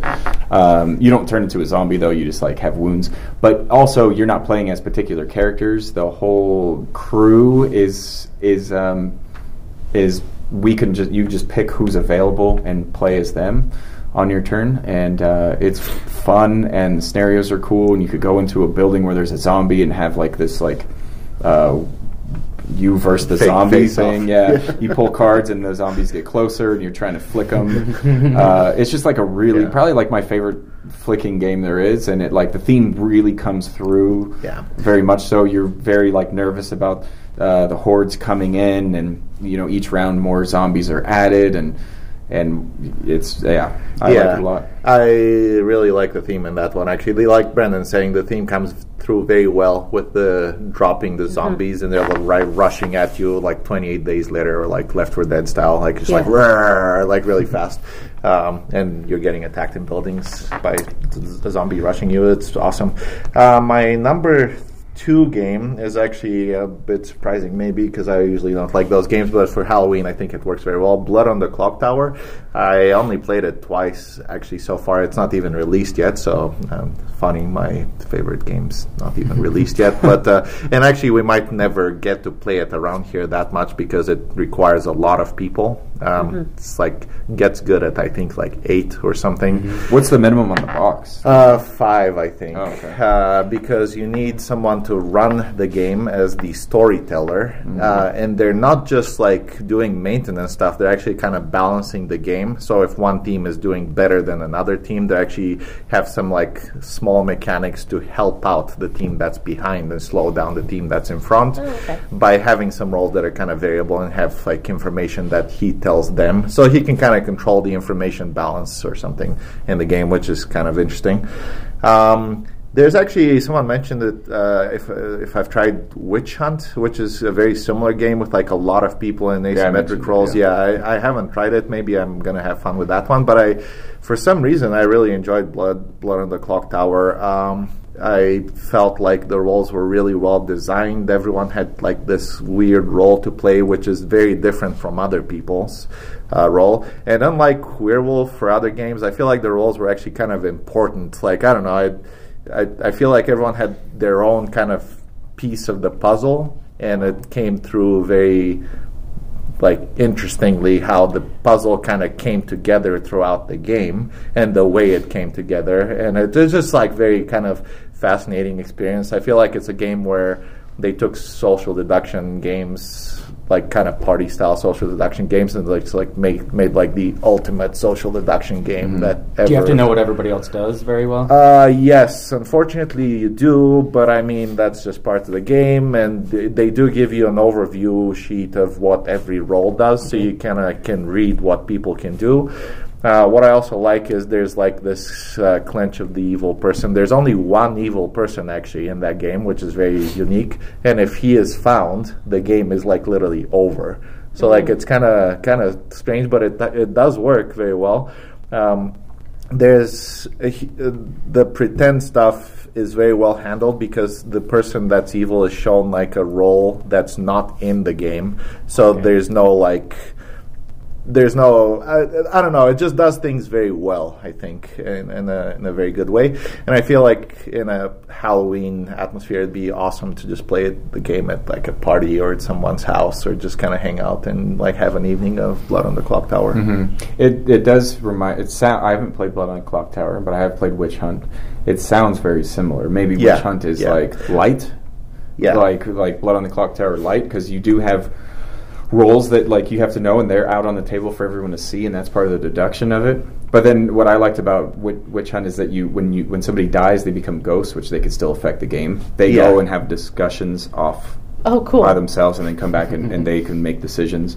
So I don't know, maybe we should play Witch Hunt sometime. Yeah, that would be fun. Yeah, really soon. Maybe we should play Witch Hunt. Actually, I looked at a few cards in Witch Hunt. I didn't look at the whole game, but it looks kind of very similar. Yeah, I don't know. Do you have a team of witches or something? That might be different because in Blood on the Clocktower. I cannot remember. Okay, I can't remember. Anyway, Blood on the Clocktower felt like it was very interesting and unique. That there's like one demon basically that everyone is trying to find. It might be one witch that you're trying to find. So which works really well. I think for Halloween, like. Yeah. Anyway, it's not on my list, but Witch Hunt also sounds really cool. Anyway, that's my number 2. My number 2 is Ex Libris. It has kind of a Halloween bent because one of the 6 categories are monster cards, and then what are you playing with? You're playing as a mummy or a yeti or a witch. You know, it's almost like a kid's costume parade. And I like how a lot of them, you know, there's an amorphous blob, like kind of for like a really old scary movie. Gelatinous cube, right? Yeah. Yes. And the things do what they kind of are, you know. The mummy behaves kind of like how a mummy might in a library. Ditto, you know. Of course, a bookworm eats books. My favorite meeples of all time are in that game. Yeah, aren't they great? Yeah, I love them. There's a Frankenstein meeple, there's a ghost meeple, like you said, a witch, a mummy, a gelatinous cube. Yeah, and I mean, you're in like a library. It's supposed to be like a fantasy type library, right? Yeah. But it's like a lot of, it's like haunted as well. So I mean, I guess like ghosts and ghouls and goblins fall into the category of fantasy because they're not real. Spell books and stuff. That didn't even register as a horror game for me, but I mean, it makes Halloween sense. Or Halloween. I'm not very scared when I play it. Right. Yeah. And this is the season of the year when I like to read. Are you more. scared when you play any of these games? That's what I was going to say. Is it's kind of difficult to be scared when you play a board game for some reason. For me. Some of video games have done it for me. I've played video games where I'm definitely. like, I'm going to maybe wait till Lindsay gets home to finish this level. I feel I'll turn on the light and finish it. I feel like sound is very important, actually. For sure. Atmosphere. And when you play a board game, usually it's very bright and there's like quiet. So it kind of is difficult to get scared when it's like bright and quiet. Yeah. Maybe if you're playing something solo by yourself in your house with nobody in it, and you're playing like something dim lights like a Ouija board or something. Can that be considered a game? That's your number one, Matt? Is that your number one? Yeah, that's your number one. Ouija board. Okay, so my number one is Dead of Winter. And I'm going to preface this by saying I really don't necessarily like this game at other times of the year. Like, I want to play this game in October when it's snowy and cold and at nighttime. That's when I want to play this game. We talked a lot about it, comparing it to Abomination. It is by the same publishing company, Plaid Hat. And it has that same Crossroads thing. It's got that same mechanic, but they just kind of do it really well. And it's just kind of fun. It's got that trader mechanic. It can. And I think the theme comes through really well. It's Walking Dead, the board game, right? Without the IP. Yeah. The theme of snowed in desperation, getting attacked, what comes through very well. Yeah. And we're in Salt Lake, so it can snow in October because it's snowing right now. Yeah. So you should have brought it. My number one is a game that I'll play 2 times a year. It's called Last Friday. Mm-hmm. It is Friday the 13th, the board game. Like, I don't even think it's trying not to be. There's a Maniac, but he looks very much like Jason Voorhees. And you're on a campsite that has a lake. Oh, my gosh. It's a hidden movement game. So, the 2 times a year I played, obviously. I played on Friday the 13th, if possible, which I did do last year, and around the Halloween time.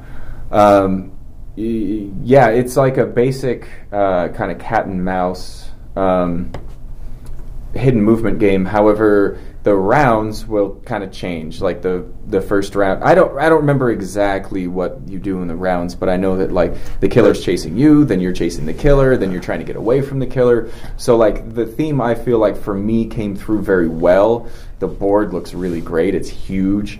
And I actually have a Jason Voorhees mask that I will wear when I'm playing as the Maniac. The game just to get more into it comes with a mask, so yeah, it doesn't. It's very well. You have that thing that I have a screen. A screen, which you can use as a mask. I don't know if you like Brandon uses a mask. No. So you took it to the next level. Basically, you have your own mask, so that's awesome. I mean, if you like hidden movement games, I don't think there's a reason why you wouldn't like this game. I've heard reviewers have complaints that the rounds change from time to time, but it doesn't feel much different from round to round. But it's more different than Whitechapel, where you're doing the same thing every round.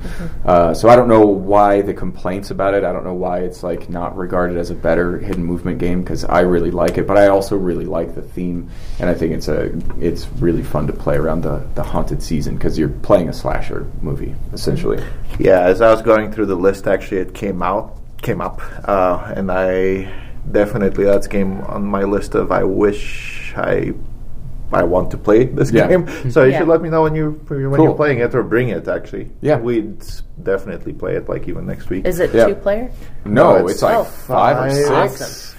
Yeah, because there's Jason or whatever, and, like, people, right? Yeah. And actually, you can get an expansion where you can add 2 antagonists, and one is, like, Freddy. But he's got like bones that come out of his hand instead of like having like a glove with knives. That's crazy. I didn't even know an expansion came out. Yeah, I don't have the expansion, but like if I brought it and everybody liked it, I would definitely buy the expansion. Does it come with a different map or same map? Probably same map, just 2 people. or something? Yeah, I don't know. I haven't looked into it that much. No, that's definitely a game on my want-to-play list, so we should play it sometime. Yeah. Anyway, my first number one game is actually The Bloody Inn. That game is just really good. I like card games. I mean, it just does so many things just right for me. It's kind of weird because it's got like just the right mix of mechanics, card game mechanics, like push your luck stuff, thematic ties. The thematic ties are just really strong and awesome. For sure. It just works very well. It's weird. It's got like, it's kind of like a again, to our points earlier, kind of a mashup of mechanics a little bit, kind of like there's some luck as well. But it just, for me, it just does things really well. Everything that it does, I enjoy. Like every single mechanic in the game, I enjoy, and it's like very thematic for what it is, which is like a card game. So instead of doing this like dumb drafting card game that they could have done, they actually designed like a really awesome themed game where like people are going through an inn, which is basically like the table draft area. And the inn actually matters, where like people get assigned to rooms. They might be your rooms, which might give you like money, and it works out very well, in my opinion. You can kind of plan for things. There's randomness, obviously, but you can also plan for things. There's like economic aspects to it, which funnily enough, it's spaces for burying bodies is what the economic aspects of the games are. There's like, you kind of create space for bodies to be buried by building buildings for you, which are kind of like engine building buildings most of the time, or special abilities or whatever.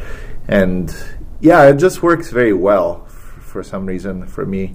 The theme comes through very well. We actually played an expansion which introduces some take that stuff as well, but it's a lot of fun as well. It changes up the game in kind of a fresh way. The Carnies? I kind of recommend it. Yeah, the Carnies. It's just an awesome game. I don't know. Every time I play that game, I have fun with it. And I played it like many times now, which is kind of weird because it's kind of a simple game. And every time I play it, I have fun with it for some reason. Oh, the art is great. We talked about not actually being scared during those games, but the murderous carnies in that expansion are actually kind of scary. There's like creepy twins and like... yeah. They went with like the circus freaks kind of... Yeah. I feel like the art in general is kind of really creepy. Like the way their mouths open and whatnot. It almost like reminds me of... a little bit of like Ralph Steadman. I don't know if you guys are familiar with him, mixed with like Scary Stories to Tell in the Dark. Kind of thing. I like that artist a lot. To your point, I think if it was just a regular card game with like numbers and effects on it, I would still like the game. And I also like the theme a lot. So like, the combination of the two works really well. The fact that like you feel like Justine was talking about on a previous show, her playthrough of it, how like it just, Matt was killing all these people, didn't have anywhere to bury him. So there's this like story that you're creating on your own, and it's really unique when a game allows you to do that without them forcing it on you. And that's like, I really appreciate that in that game. I think the only reason it didn't make it onto my list of games to play in October is I will play that game any old day of the week. The police officers in that game have such more teeth than an Abomination. Like, this inspector's supposed to be scary and coming towards us, but we're murdering people left and right. The police officers in that game actually put the scare to you. The only reason why I didn't have it on my list, actually, is because it wasn't on my shelf. I probably would have included this on my list. It's a great game. Okay, so it would have been my number one, but I forgot about it. So it's my in parentheses number one, but the game I'll talk about, I guess, is my number two. Justine already has Broom Service. I want to talk about the spell casting element, because that's where it gets Halloween-y. So I kind of have a question. If this was themed like Now Boarding, would it feel like would it still work? I would say... Room Service is Now Boarding? No, if they were themed like you were an airplane instead of witches. Would it work as well? No. So my argument is I actually do feel like I'm a witch flying through the air, casting spells, It feels like in Grimoire, or the game we just played, Rock, Paper, Wizard, where it's like interactive and you care about what people do, but without all the nonsense. It's actually kind of like a fun mini game of casting this spell and that spell and seeing how they interact with everybody else's spell. So you're saying Broom Service is not a Pace It On theme? Right. Yeah. Yeah. Imagine it was airplanes, and then you said, "Oh, I played this blue airplane card instead of you," and it wouldn't work as well. Yeah. So maybe they designed it with the theme in mind, or came up with the theme then designed it. I don't think it's just merely pasted on widgets. If anyone was curious, last Friday the expansion is called Return to Camp Apache, and it does come with 2 boards. I think that you add to the other boards and a whole other screen and everything. So nice, that's awesome. I didn't think Broom Service was a pasted on theme. I think the theme is fine. It works well. You feel like you're visiting the different lands, picking up stuff from there, and you're kind of witches, herbal stuff, mixing up potions. It and Ex Libris kind of remind me of like Halloween from when we were kids, you know? Like it's kind of the cutesy, bright colors. Nobody's a mummy for Halloween anymore. Spooky fun. I was a mummy last year for Halloween. You're a throwback. You're classic. But I'm also, older. Yeah. And like the classic monsters and whatnot. Yeah. Also, the base game of last Friday is 2 to 6. If you add the expansion, it's 3 to 7. Sweet. 3 to 7. Cool. What was your number 1? Bloody Inn. What was your actual number 1? Broom Service. Okay, cool. Okay. All right, so that was our top 3 horror games / games that we like to play for Halloween. Coming up next will be Hristo's Haunted House of crowdfunding wonders.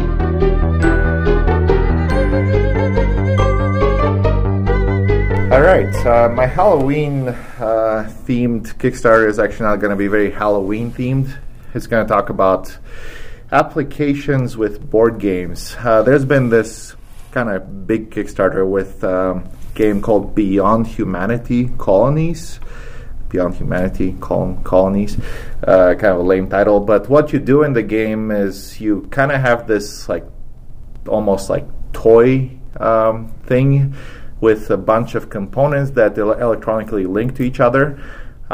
There's a tower, which is the biggest thing, which has batteries in it, and then you can connect like things that make circuits to buildings, which are plastic buildings, and they have lights in them, which flash like red, green, or like you can do like dimming, flashing, that kind of stuff. And what the game is kind of a space exploration game.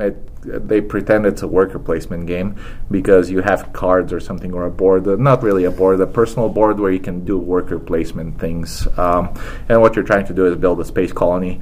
There's been kind of a trend with app board games, which has been very interesting to me, and kind of like games turning like more physical in a way, almost like in a toy aspect in a weird way. Like Forbidden Sky is another one where like you build an electronic circuit which like physically like conducts electricity and makes this rocket like whoosh or something when you build it. It makes noise, right? Yeah, it makes noise. Yeah, you launch a rocket thematically because you're charging it with electricity or something. Another one is U-Boot or U-Boat. I think it's called U-Boot. I think it's U-Boot. Which is very app reliant. Another actually kind of Halloween themed game that I recently saw was Scarlet Knight. That game was very interesting, actually. It kind of has the same thing as Beyond Humanity Colonies. I didn't mention Beyond Humanity Colonies. Also, the cool thing is instead of scanning like the Chronicles of Crime thing with your phone, it has NFC chips built into cards. Of course, this makes the game ridiculously expensive, but it has NFC chips. So what you do is you don't have to look at a screen or look through a screen. You like tap a card on top of the station and the game knows kind of what you did or whatever. Or like an action you take is a token and like you put it on the thing and it registers that action's been taken, and then you put your token who's doing it. So the game is kind of like smart that way, and there is a screen, but it's almost like a scoreboard to the side or something. Kind of like you can look at it for stats and things, but what you're actually doing is like physical. So it's actually kind of very interesting to me. I don't know if that's actually a good game. I'm not sure if I'm going to back it. It's almost too ambitious actually for what it is, because what they're trying to do, and there's some criticisms to that, is what they're trying to do is they're trying to like have this complex simulation of what the game does. So you do worker placement stuff, and you do these like projects, kind of like Terraforming Mars style or something. Like you just like build stuff for the colony, and then it modifies stats for the colony. So you might do something that attracts like colonists, so the colonists explode. You might and it's like a awkward kind of like a negotiation game with hidden goals. So people might be trying to accomplish different things. So the one funny thing that they were doing is somebody might be trying to make the colony like a penal colony, like have like prisoners come in a lot. So they're trying to like push these projects that like expand buildings and like increase security or something, which makes it so that the app like makes prisoners come in or something. So anyway, like I say, kind of really ambitious, but I think it's kind of interesting. What's the weight? This trend. What's the weight? Yeah, what's the weight? Like, who's it? Is it like a heavy game or a very light game? That's the awkward thing. Is it's in this weird space where they're trying to make it a board game, but I'm not sure if it is a board game, because one of the criticisms that people are saying is like, you do a worker placement thing, and there's like currently this kind of weird calculation thing that happens, and you actually don't know how it works. It's like complex, so you kind of don't. Can't just be cubes. So you're is it not, like an algorithm then? Yeah, it's an algorithm. Yeah, so that's the supposedly strength of it. It runs through an algorithm, and it's complicated, and no one exactly knows how it does it. But people are saying like that makes it kind of weird. Like, I don't know if this is like a board game anymore, because with board games you kind of want to know like, if I put this chip here, this is what's going to happen, so I can plan. You're for it. doing the calculations, and that's sort of that's actually the fun about it, and that kind of takes it away, which actually makes it really awkward. So that's why I think I may not like actually back it or something. But it just like is a very interesting thing, which they're really like kind of brave for doing it. So the game is like $225. Actually, it's very expensive because of the base, which is connected to a device which you need to have like an iPad or something, or an Android device. And the cards have NFC chips built in, so they can like be tapped on the base. So it makes things very expensive. It's a really cool idea though. Halloween themed game, back to Scarlet Knight. Another NFC chip idea. What you do in that game, Scarlet Knight, is you're exploring a haunted house or something. I can't remember details. But you're a group of people, and you go in, and you actually, like, again, a very thematic kind of fun thing. You search for objects by, like, hovering, like, your phone over them or something, I think, because they have NFC things built on them. So, like, thematically, you're, like, looking under a table, but you don't know what you're going to find, and it's, like, hidden. So you, like, scan it. And the cool thing that it does is it's kind of crazy, actually. Another really weird idea. It comes with a light bulb that changes colors. So, like, you might scan something and it pops up an event, and it like changes to red, and like some guy's suddenly chasing you, and you have to do something, but it's like a physical board. So I don't know. I was fascinated by all these projects that are coming out with kind of a lot of app integration. So I don't know. Yeah, what do you guys think about it? I don't know how I feel about it. I don't think it's positive. I think this could be a whole topic on its own that we could probably like really get into just like evolution in board games, because I feel like they're like getting more and more electronic, and then one day they're going to realize like, oh, we're inventing video games which have already been invented. Controller. Yeah. It's a real-time side-scrolling. But also, get Aladdin to his. At the same time, there's like room for really cool things to happen. Like, I wonder if like 50 years from now, if we'll have like touchscreen cards, that like have like videos playing on them, or they're like moving. I mean, that kind of thing would be really cool. It's basically there with the NFC stuff. Like, you can kind of use your phone to tap on stuff, and like you just like hover your phone. Yeah, eventually we won't have phones. Like, the components will be digital. And I think there's enough people that agree with you, in fact, that it's not going to really take off. Yeah, these are some games that some people are going to like. If you look at games there's enough purists from our childhood, there's like a lot of electronic things happening with them, and maybe now like we're just going back and going like, maybe now that we're in the future from the 80s, we could make those games better. But like, hopefully, I'm hoping actually that it's just like a trend that will fade away, because I like how board games are now. My concern is that it's going to end up being kind of the same thing that happened to video games when, like, the Wii came out and the Kinect came out. Like, now we've got some kind of neat games with that. Or, like, VR is another example. Yeah. We've got some neat-ish games using that technology, but at the start it was kind of just like, oh, we have to design a game and it has to be able to be ported to the Wii, so we have to be able to use the little swingy remote thing somehow. And so the game ended up, like, lacking because they had to shove some mechanic in there where you got to swing the Wiimote. Yeah.